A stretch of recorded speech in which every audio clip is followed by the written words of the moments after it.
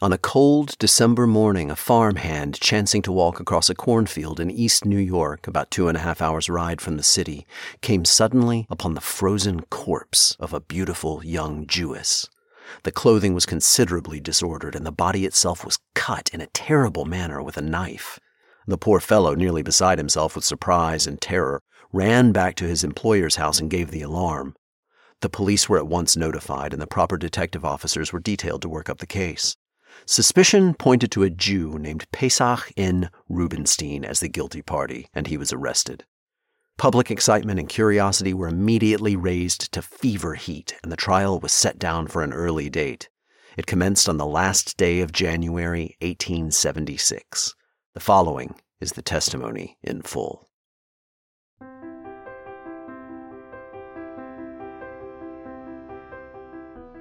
Welcome to Episode 4 of the Dybbukcast, the show in which we ask, what do poems, plays, and other creative texts from throughout history tell us about the times in which they were written? And what do they reveal about the forces still at play in our contemporary societies? This is Aaron Henney, Artistic Director of Theatre Dybbuk. In this episode, presented in collaboration with the Contemporary Jewish Museum, we'll be exploring 2 murder pamphlets, The Murdered Jewess Sara Alexander, Life, Trial, and Conviction of Rubenstein the Polish Jew, read by actor Julie Lockhart, and Rubenstein, or the Murdered Jewess, being a full and reliable history of this terrible mystery of blood, read by actor Clay Steakley. Published in 1876, both pamphlets tell the tale of Pesach Rubenstein, a Jewish immigrant who was convicted of killing his cousin Sara Alexander and disposing of her body in a cornfield. The case was a sensation in the press and took hold of the popular imagination. Dr. Eddy Portnoy, academic advisor and director of exhibitions at the YIVO Institute for Jewish Research, and author of Bad Rabbi and Other Strange But True Stories from the Yiddish Press, discusses the real history behind the pamphlets and its implications as the first significant intersection of Jews, the local and national press, and the American judicial system. At the start of the episode, you heard a selection from the beginning of one of the murder pamphlets. In just a moment, you will hear the first words of the other. And now, Episode 4 of the Dybbukcast, The Murdered Jewess. We now lay before the reader a full account of a shocking murder, that of Miss Sara Alexander, the beautiful Polish Jewess, who was foully murdered in an East New York cornfield. The crime was one of the most shocking that has ever occurred in the metropolis or its vicinity. A cousin of the dead girl, to whom she was very much attached, was arrested, and the discovered fact of her near maternity, coupled with the expected arrival of the prisoner's wife from Germany, furnished the only clue there was to the horrible deed. Eddy, thank you so much for joining me today. Thanks for having me, Aaron. Happy to be here. So we're talking about some murder pamphlets. There were 4 that were published about the case of Pesach Rubenstein. We're featuring 2 of them. These pamphlets were a type of pulp literature. They'd been around for a long time and were especially popular in the 19th century. Tell us more about them. These were sort of mostly 8 to 16-page pamphlets that were often illustrated and described, typically in lurid detail, well-known murders that took place in the United States. Obviously, at the time, there's no radio, TV, internet. Print media is the only thing available. And some of them are, I guess you could say, enhanced. Sometimes the writers make things up. Both were pale, with lips compressed and eyes haggard, and as they halted and looked at each other, their hearts appeared to be like open books. Every feeling, every emotion could be read. She had the knife with which her own lifeblood was to be shed, thrust into her bosom, and drawing it forth, she held it toward her companion. He trembled violently. His knees smote together, and he was altogether like a man intoxicated. It's obvious these pamphlets were not written by people who knew about Jewish beliefs and practices. They contain some false information. They show a lack of knowledge of how Jews live and worship. What's an example of this? One of them shows him praying on his hands and knees with his hands clasped before him.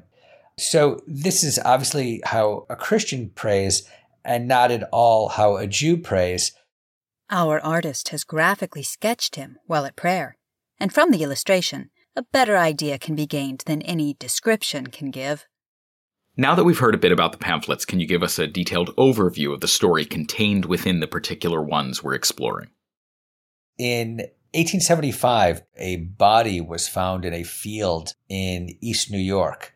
East New York is in Brooklyn, and at the time in 1875, it was a farm. Now it's not.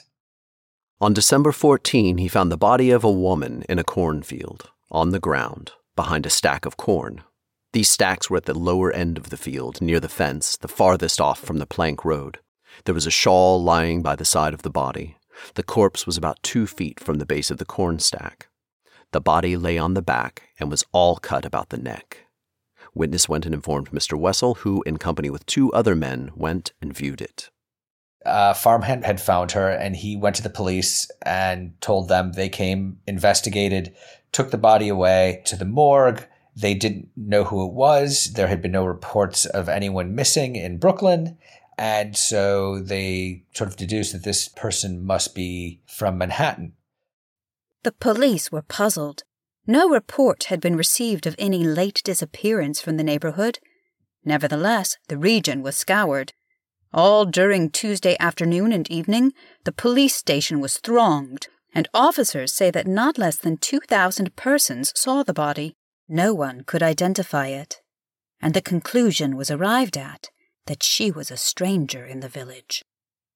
So what they did was they put an advertisement in the newspaper, which was actually very common at the time, claiming that a body had been found, and they wrote a description of it.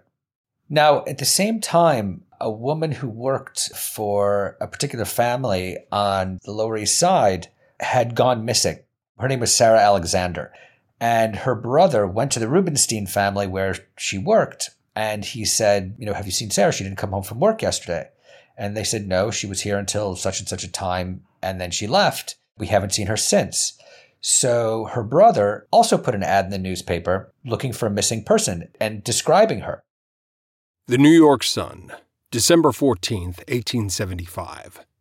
A girl missing since the afternoon of the 12th. Age 17 years, stout, middle height, face dark, dressed in a light-colored dress with a black overskirt, striped shawl, small gold earrings with red stones. Any information will be received by J.P. Alexander, number 30, Essex Street. Coincidentally, the 2 advertisements appeared on the same page in the same paper, and they described the same person. The father of the Rubenstein family happened to get that paper. He saw the advertisements, and he went to the police station and said, "That girl is Sara Alexander of number 30 Essex Street. She was a good religious girl. She did not stay away from home, and if she was murdered away out there, some ruffians must have dragged her away."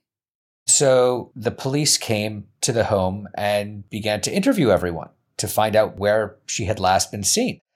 And while they were interviewing everyone, one of the sons came in. His name was Pesach Rubenstein. On Monday, the son, with great perturbation of manner, told them that he had had a dream the previous night.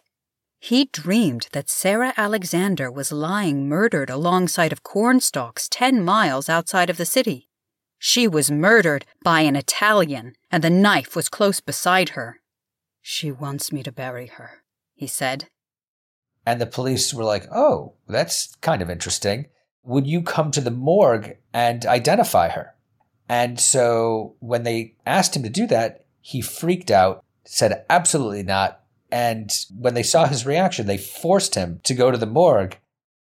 The prisoner was brought into the morgue immediately after the post-mortem and was shown features of the body.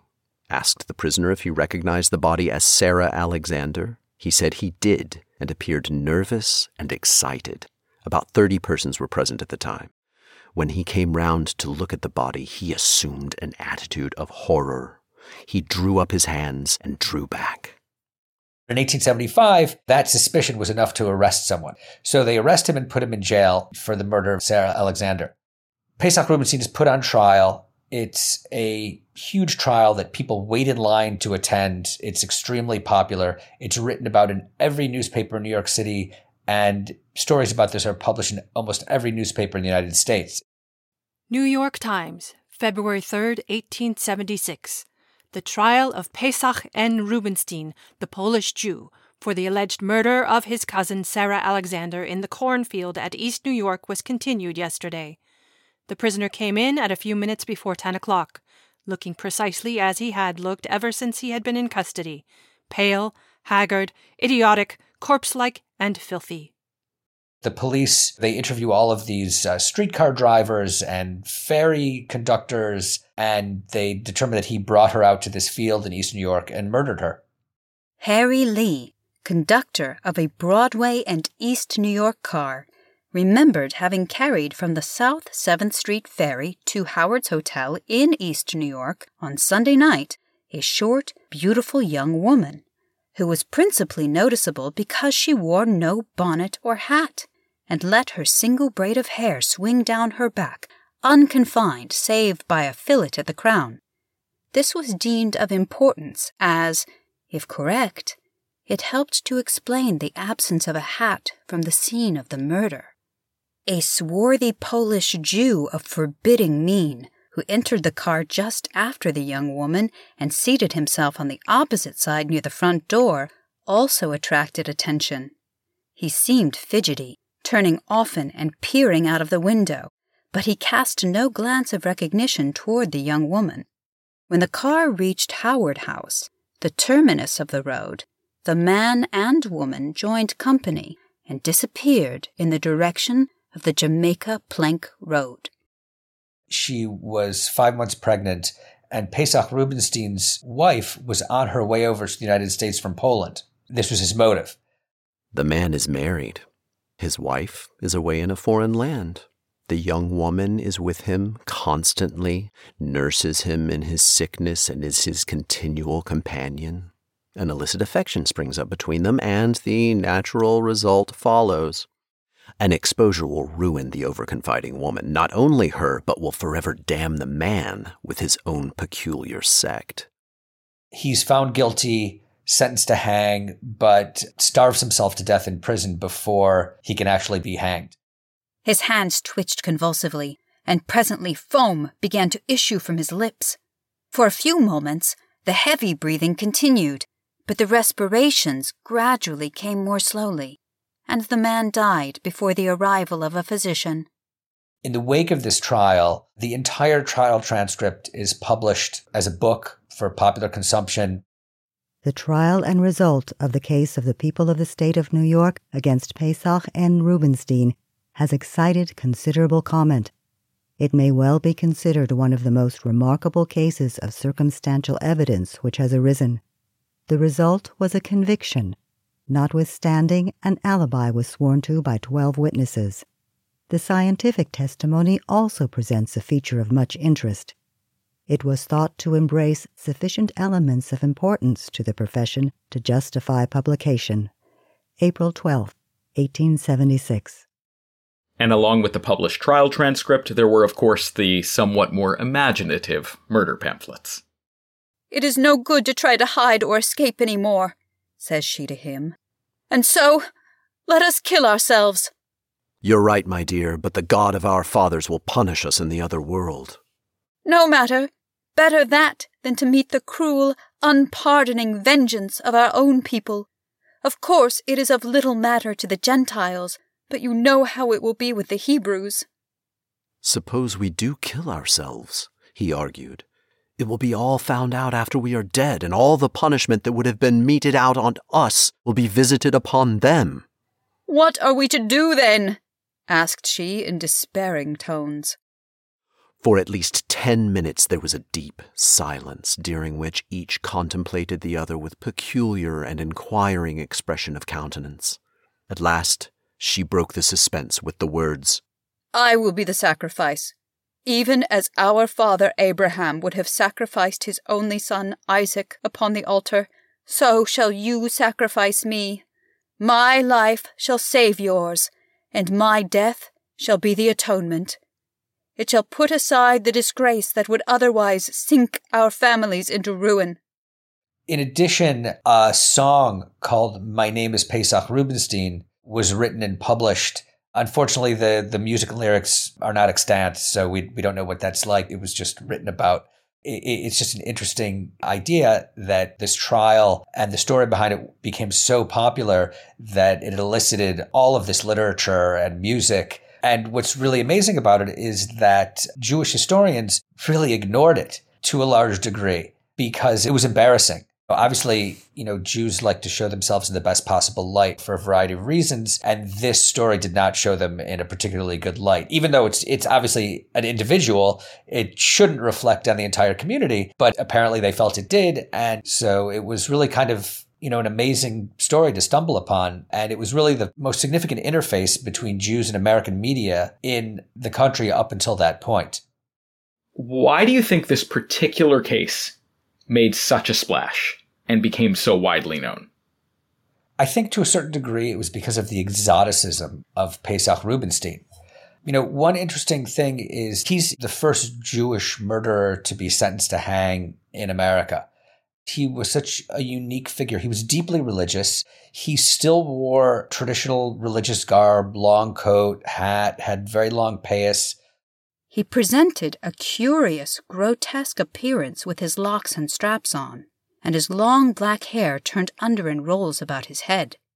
And one interesting aspect to this is that 4 years prior, in 1871, a Jewish man by the name of Jacob Rosenzweig was put on trial for second-degree manslaughter. This is also a very interesting story. Just in a nutshell, he was an abortionist. A woman accidentally died in his care. And that had never happened to him, and he didn't exactly know what to do. So he went to the local morgue and said, I need to bury this woman who died in my care. And they said, well, you need a death certificate. And he decided that he didn't want to get a death certificate because he thought that he might get in some sort of trouble. So what he did instead was he packed the woman's body in a trunk and tried to mail it to a random address in Chicago. So not to get distracted, but he got caught. And he was Jewish, but he was, even though he had a sort of heavy Yiddish accent, he was fairly well assimilated. He didn't dress differently. He didn't act differently. He was a doctor, not really a doctor. He claimed to be a doctor. And in all of the reporting on that trial, there was very little focus on the fact that he was Jewish. New York Times, October 28, 1871. At the opening of court yesterday morning, the prisoner's counsel said that the period had now arrived when, as the prisoner believed, the cloud which had rested on his reputation would be cleared away, when, in the temple of justice away from the popular clamor, he would be declared not guilty. I think that because he sort of seemed like, an aspiring American, and dressed like everyone else, spoke English like everyone else, they left it alone. But with Rubenstein, while he was in prison, he prayed much of the day. The Jewishness was so much on the face of everything that it was impossible to avoid. And the pamphlets go to some great lengths in both the illustrations and descriptions to portray Rubenstein's religious practices. They show him with tefillin on his head and arm. They show him, with the fringes hanging. And I suspect this is probably the first time that a large-scale audience in America saw images like this of Jews. On his forehead and on the inside of his arm at the elbow were firmly fastened 2 small cubes of wood, about 2.5 inches thick, with a margin at the bottom of 1/2 inch, and a covering or case fitting over the cube and resting on the margin. On each of the cubes are written, in Hebrew, the 10 Commandments. The straps were bound so firmly as to interfere somewhat with the circulation of the blood, but the devoted Hebrew endured it as a duty. The murder took place, as we've discussed, in 1875. I would love to hear some details about the Jewish immigrant population of the country at that time. There are about 100,000 Jews in the United States at the time. The majority of them are in New York.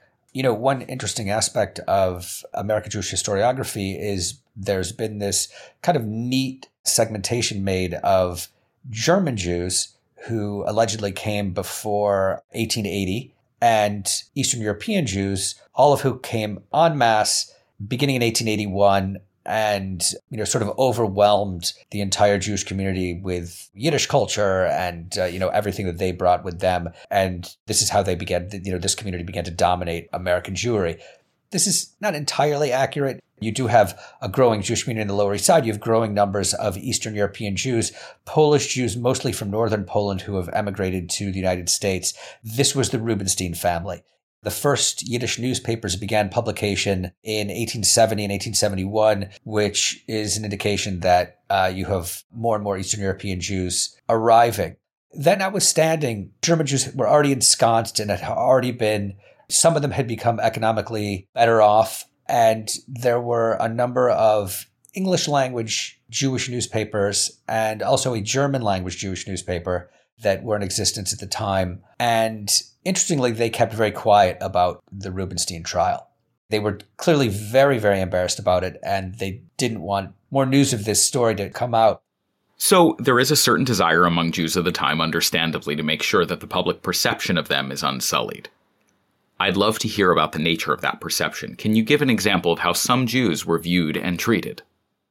There's one interesting thing that gets mentioned in, I think it's 1867, in response to another article that appeared that claimed that Jews had been denied the ability to buy insurance. It was an instance of anti-Semitism. And it was someone who wasn't Jewish who was writing and saying, these are people who would make fine citizens. Philadelphia Sunday Dispatch, April 21st, 1867. We seldom or never hear of the failure of a Jewish merchant. Jews are very rarely accused of crimes, and the community is not charged with the support of Hebrew vagabonds and paupers in almhouses and prisons. All of these speak very highly for the Jews, and show them to be orderly and well-behaved citizens. So it makes sense, given the desire to grow a positive public perception of this sort, that, as you already said, the Jewish newspapers that could have been read beyond the Jewish community mostly stayed away from the Rubenstein case. What about more internal communication within the Jewish community itself?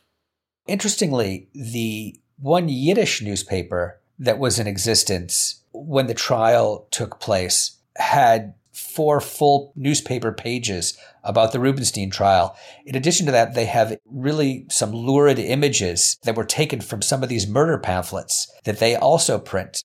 So this is the difference between Yiddish-speaking Jews and English-speaking Jews. English-speaking Jews fear that if they print something in their paper, anyone can read it because it's in English. Whereas a Yiddish newspaper can print whatever he wants because only Jews can read Yiddish. I want to understand, and for those listening to understand, about Yiddish and English and what was going on in America at the time. Of these Jews who were engaging primarily in Yiddish, were they also able to read and speak English, or was it kind of one or the other? Just help me understand what that might have looked like. It depends on the person.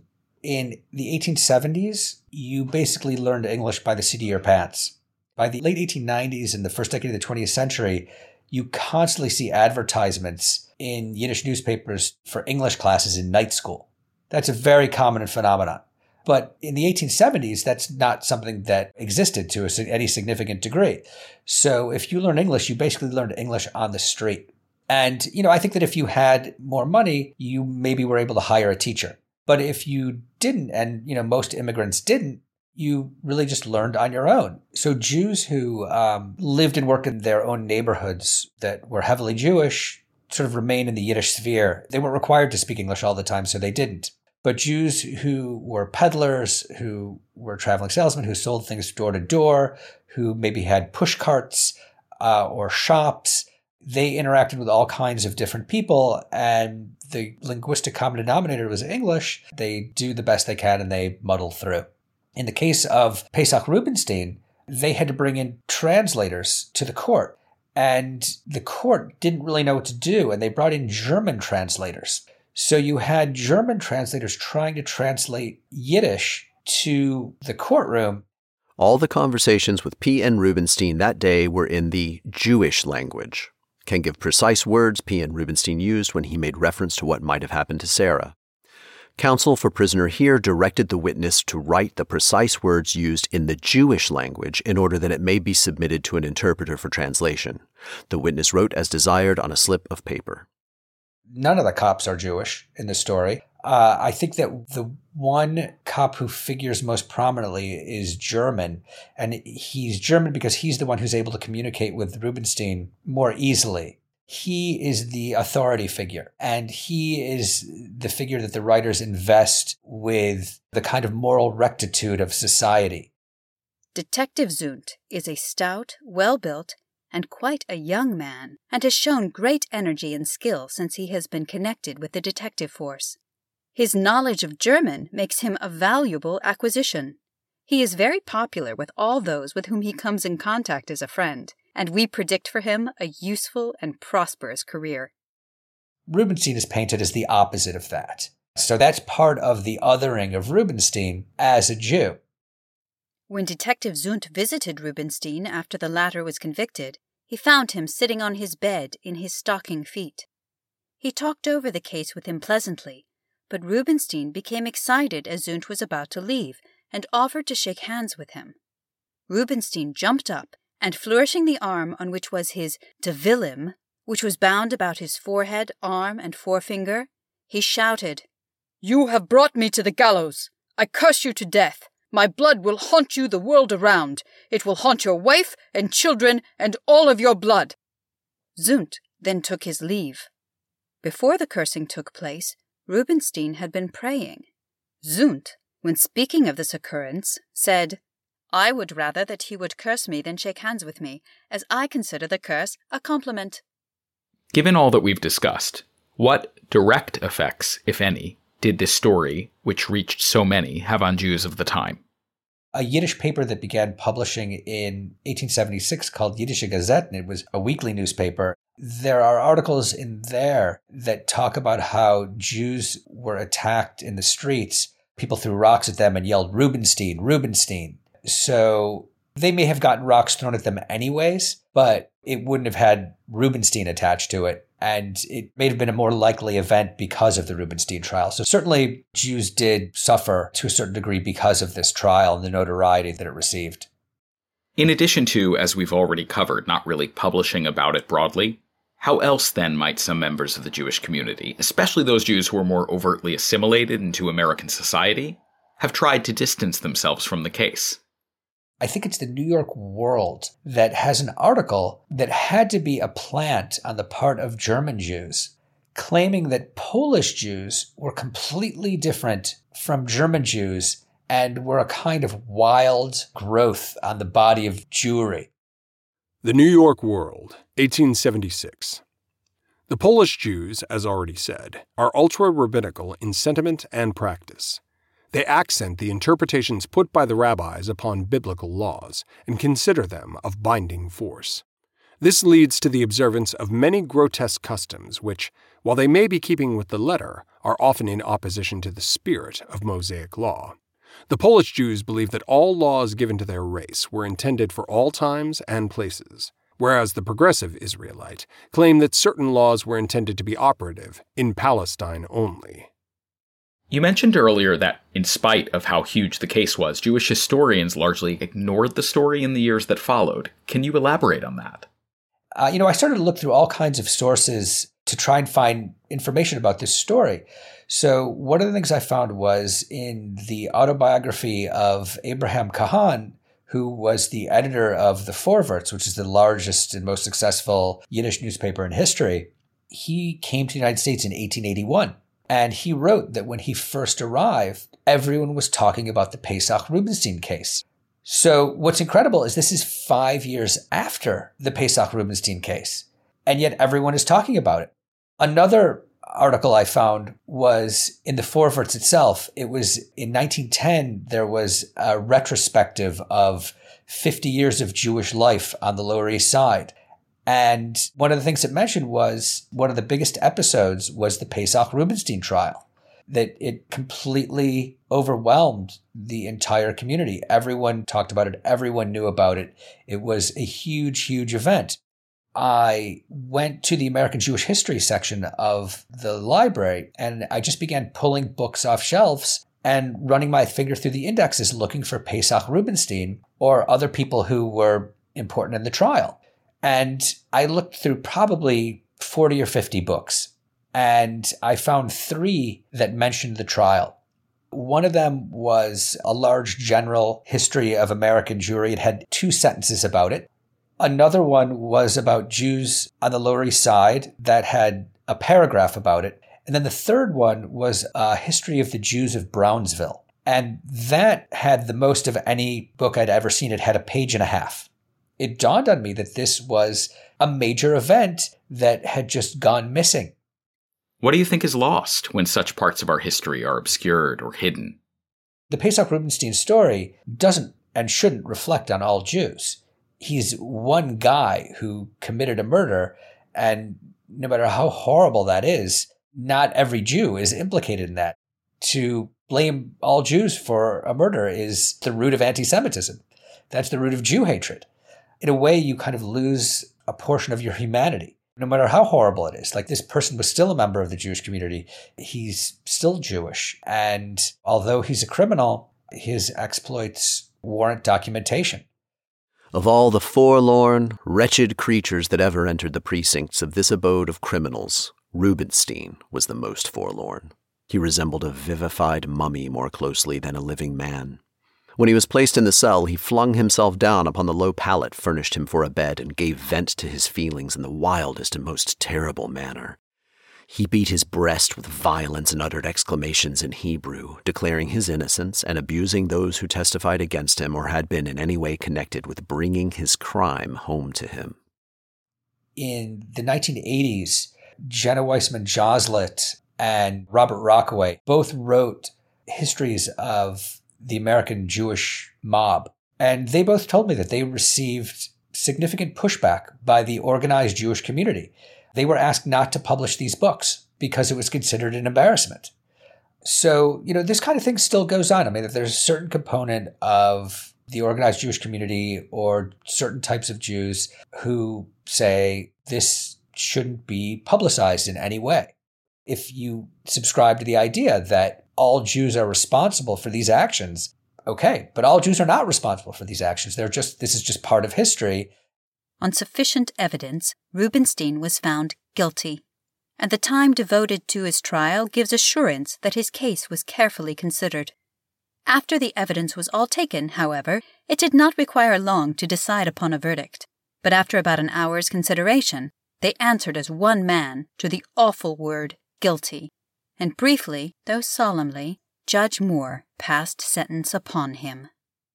This is a murder that took place in Yiddish, and the victim and the perpetrator were both Yiddish speakers. And when people think of Yiddish, murder is not one of the things they think about. I think they think about things like Fiddler on the Roof. That's kind of where it goes. But Yiddish culture is a broad universe, and everything takes place in it, even murder. And that's horrible, but it exists. And as an historian, you have to deal with these things.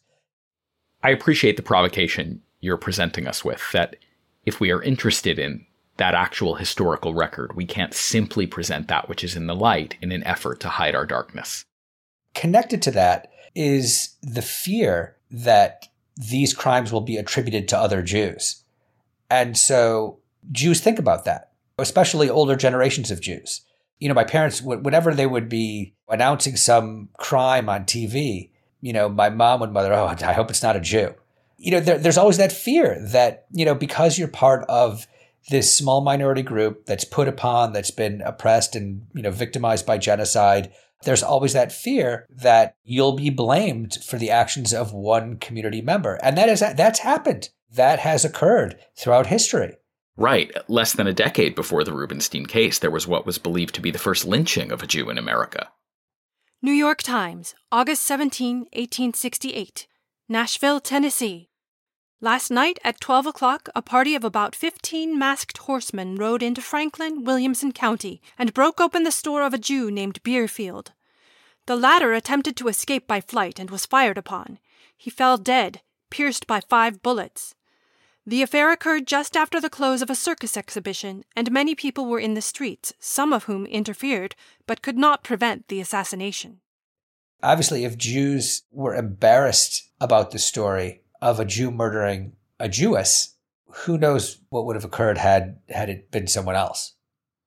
And maybe in part because of these dangers, the focus has been on other kinds of stories. If you read Jewish historiography, it tends to be about rabbis, scholars, writers, artists, people in theater, people who have achieved great success. Success is so important in Jewish culture and in Jewish history as well. This is what gets written about. And so I thought to myself, wow, there is a huge component of the Jewish population that they were just utter failures, or they fell into situations that were just completely awful. When I've given lectures on my book, invariably someone in the audience at the end says, why would you want to talk about this stuff? It's terrible. And, that's the attitude. This is embarrassing to me. This reflects poorly on me. You should write about this. But in addition to that, I get people in the audience who very happily raise their hands and say, my grandfather was in Sing Sing for 20 years. I mean, the idea that all Jews are smart and successful is absurd. But that is a popular perception that people have. Some Jews might like to believe that. It's a nice idea, but it's totally wrong. What I'm hearing is a kind of giving of the full measure of a people's humanity, yes, right? Absolutely. We are actually poorer if we only are talking about the achievements and the successes, because it doesn't allow us to actually have the full breadth of experience that human beings have. Right, that's exactly right. He did not awaken until about 10 o'clock the next morning. And then, rising, he made a thorough examination of himself and his clothing to make sure that his hideous work of taking away all telltale traces of his crime was complete. It was. In the sunshine, he failed to discover the slightest signs of the night's work, and then he coolly went about his business and waited whatever might turn up. But the nemesis of justice was following his devious pathway. In a few days, the heavy hand was laid upon him. Step by step, he was traced on the fatal day. Strangers he little expected came forward and recognized him as the man, and the inexorable law condemned him to his well-deserved death. Thank you for listening to this episode of the Dybbuk-cast. Selections from the murder pamphlets were read by Julie Lockhart and Clay Steakley. Additional readings were performed by Rebecca Rasmussen, Diana Tanaka, and Mark McLean Wilson. Scholarship was provided by Dr. Eddy Portnoy. Our theme music is composed by Michael Skloff and produced by Sam K.S. The series is edited by Mark McLean Wilson. Thanks to Judaism Unbound for featuring this episode of the Dybbuk-cast also on their podcast feed. And of course, thank you to the Covenant Foundation for supporting the launch of the Dybbuk-cast and our development of related resources. Speaking of which, please visit us at theaterdybbuk.org/podcast, where you will find links to a wide variety of materials which expand upon the episode's explorations. And if you want to know more about Theater Dybbuk's work in general, please sign up for our mailing list on that same website on the contact page. New episodes of the Dybbuk-cast will be available every second Friday of the month. This episode was presented in collaboration with the Contemporary Jewish Museum and was produced by Theater Dybbuk. The coroner's inquest was held on Wednesday, and the above facts elicited, and at 1:30, the jury returned the following verdict. We find that the deceased, P.N. Rubenstein, came to his death from incipient pulmonary tuberculosis, hastened by deprivation. And further, we commend the kindness and attention which was shown him by the sheriff and his subordinates.